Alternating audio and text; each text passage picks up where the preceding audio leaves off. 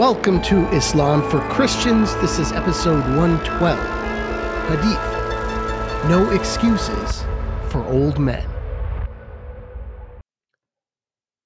This is from the Sahih al-Bukhari collection number 6419.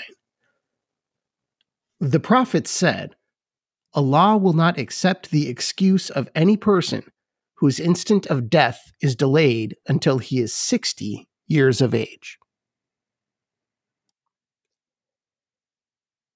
Traditionally, wisdom comes with age. As the years go by, people become smarter and wiser and more knowledgeable. When a young person dies, it's a tragedy because of all that unrealized potential, because of the years that were lost. But when an old person dies, it's a tragedy because of the knowledge that was lost when that person goes into the ground. And you cannot access that anymore. At least that's the way it's supposed to work. Traditionally, you start as an idiot and then become less idiotic as the years go by. That's what happened to me. That's what happened to many people I know. That's what happens in general around the world. And it's been that way pretty much for all time. However, any generalized truth also has its outliers. And I'll bet you have seen at least one of these outliers in your time, if not several. If you're young, just wait a little while. If you're a little older, you've probably seen this. You run into someone with gray hair and plenty of wrinkles and 70 years behind them. And then you talk to this person and you learn nothing. In fact, you come away from that conversation utterly blown away by this person and thinking, how did you do that? How did you manage to live so long and learn so little? And this isn't an educational thing. It's a wisdom thing. I've seen this phenomenon at various educational levels. Just because you have a doctorate does not mean you are wise. Or an Ivy League degree. I have met Ivy Leaguers who are lunkheads. It happens. Just because you have money or a successful business, that does not mean you are wise. What I'm talking about is people who have grown old and yet have not grown in any way. And it's quite jarring the first time you see this. Say you're a teenager and you run into an old man who talks your ear off without saying anything at all. And then you dig a little deeper. And to your surprise, there's nothing there. And so you're standing there and you're thinking, listen, I know I don't have a ton of relevant things to say.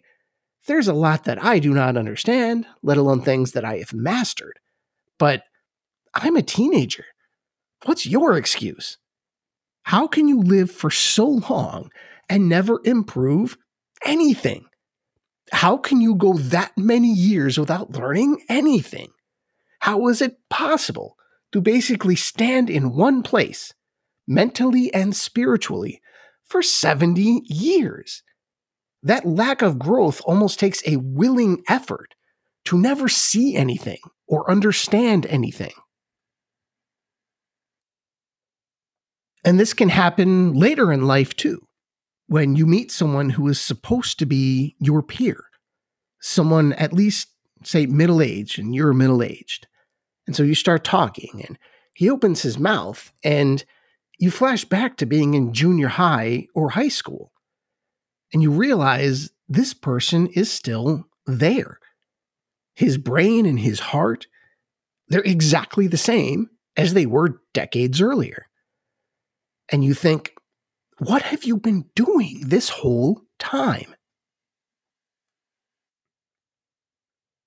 And this is precisely the phenomenon that Muhammad is talking about here. Remember that the final judgment is never a black and white thing. At least from our perspective, it isn't. We don't know people's hearts as God does. and we can't judge situations with the wisdom that God can. But one thing that is probably true, the longer you live, the greater your chance to actually see truth, the greater your chance to attain the wisdom to understand that, for instance, your imam or your priest is not an idiot. This stuff comes from somewhere. That maybe, instead of deciding that you already know everything, it might benefit you to lean on the 1,000+ years of tradition that came before you. And that moment of critical mass, when the evidence stacks up enough that it can finally crush your ego under its weight, it comes at different times for different people. But the older that you are, the greater your chances that this will happen to you. And Muhammad is giving a helpful timeline here. 60 years, which is actually quite generous. 60 years to get it together. That's a lot of time. And it probably includes decades as a parent and maybe some years as a grandparent if you're really lucky. 60 years of observing the world and moving within it. 60 years to consider human nature and its relation to God. 60 years of God coming at you. And for some, this includes 60 years of ignoring the warnings and the wisdom of God and his messengers and the natural siren song of the divine. 60 years of maintaining your ego in such a way that God cannot find a crack, cannot wedge himself into your heart. It's sad, really. So Muhammad's talking more about spiritual ignorance, but it very much looks like sort of the worldly ignorance that I started this episode talking about. If you have 60 years and you still say no, Muhammad is saying here, age is not an excuse.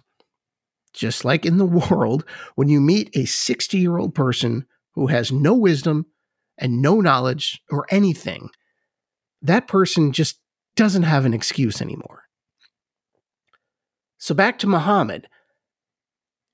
He's saying you can't tell God, well, I didn't really understand and my life was cut short, so really, if you had let me live longer, I would have gotten it. That's the excuse of a teenager who dies in a battle, not of an old man who has been given every opportunity to understand God and his world. And here, Muhammad is giving a time limit for ignorance and stupidity. 60 years. Do it or don't.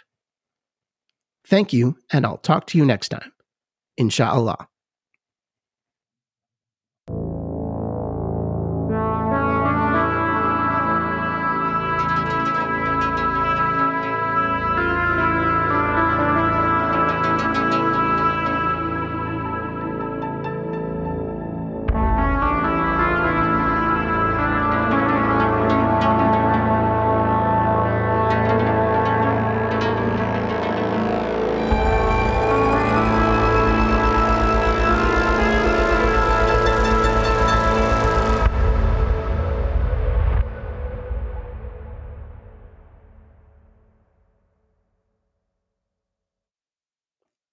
Thank you for listening to Islam for Christians. Please subscribe wherever you get your podcasts.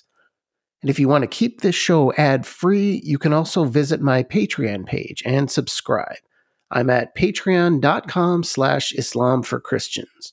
That's patreon.com/Islam for Christians.